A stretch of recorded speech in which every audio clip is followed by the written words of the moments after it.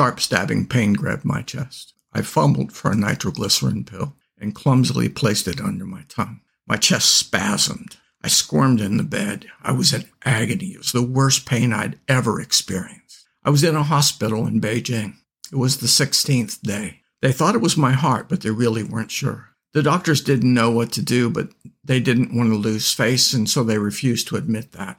I was stuck. I'd been teaching in China for 2.5 years and sharing my faith in Jesus. Every year I was given round-trip airfare and a small monthly stipend by the Chinese university that hired me. But a friend's mother had a ruptured brain aneurysm, and she had to make an emergency trip back to see her mother while her mother still lived. She didn't have airfare. I gave her mine. I prayed. Of course I prayed. But not in fear. This was so amazing. I had such peace in the hospital. I really thought that I might die. I thought I was facing death. But I had spent so much time with Jesus in those 2.5 years. China can be a very lonely place, and I went there to find Jesus, and I did. I wanted a real relationship with him, and I had found that. So I reached a point where I just genuinely was not afraid to die. And it amazed me. It amazes me still. I wanted to live, but going to see Jesus would have been awesome too. After 16 days, some friends did an intervention. I didn't want to leave. I loved my students and the Chinese friends I'd had in Beijing, but I was getting weaker and weaker, and my pain was worse, not better. The doctors obviously had no answers. So finally, I reluctantly agreed. A friend bought me first-class ticket to Hong Kong. First time I'd ever flown first class. Another friend wheeled me through the airport in Beijing and put me on the plane. Christian friends in Hong Kong met me and got me to a hospital, but I couldn't pay. The Christian cardiologist refused to take payment and had me out of that hospital in 24 hours.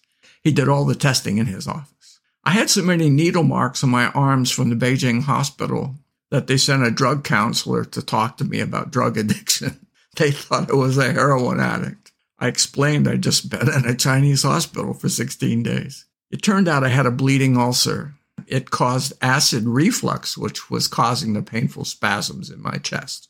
I stayed with a family while in Hong Kong, former missionaries. They tenderly loved and cared for me until I was able to travel. I was very weak from my long hospital stay in Beijing. The wife of this couple told a Bible study of lawyers she led about my situation. They gave me thousands of dollars, enough for the airfare and money for my long recovery once I got back to the U.S. Every step of the way, God was there. He provided not only money, medical services, transportation, but love, hope, understanding, and support. What began as a disaster where I actually thought I was going to die turned into one of the most awesome experiences of my life. Just as God cared for every one of my needs, physical, financial, emotional, and spiritual, He will care for you. As I look back on this over 30 years later, I'm still amazed at the peace and joy I experienced while in such excruciating pain. Psalm 16:5 in the New Living Translation says,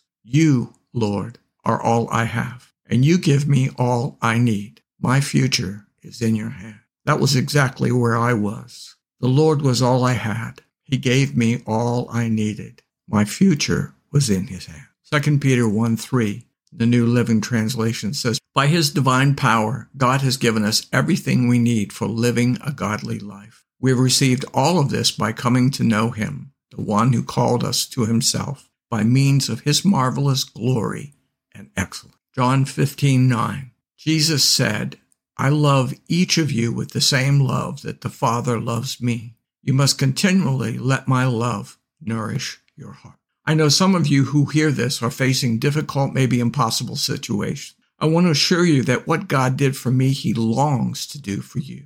Declare this over yourself. Say it aloud.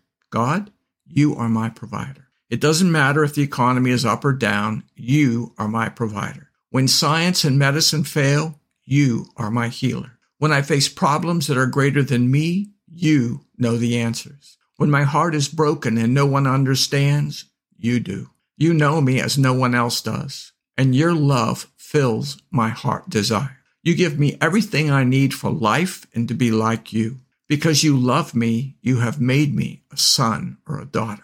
There are over 8,000 promises in the Bible. 2 Corinthians 1:20 in the Voice translation says, "In Jesus we hear a resounding yes to all of God's many promises. Through Jesus, everything I need has already been provided. When I have a need, I will come to you and I will pray in Jesus' name. And you, Father, will give me what I need. You are my provider. Thank you, Father, for being a great dad.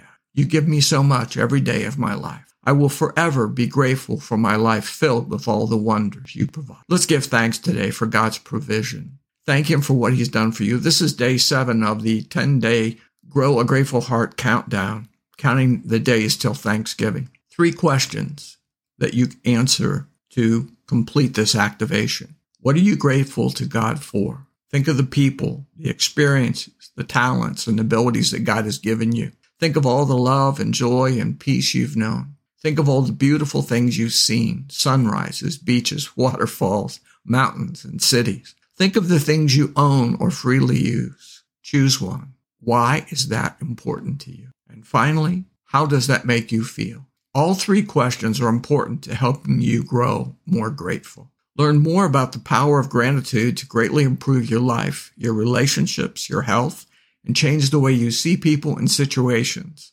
Watch the 10 Days to Grow a Grateful Heart video. If you enjoyed this podcast, please like, comment, and subscribe. Thank you for listening. And thank you for doing the activation to let God transform you into a new person by changing the way you think. Romans 12:2. Take care and God bless.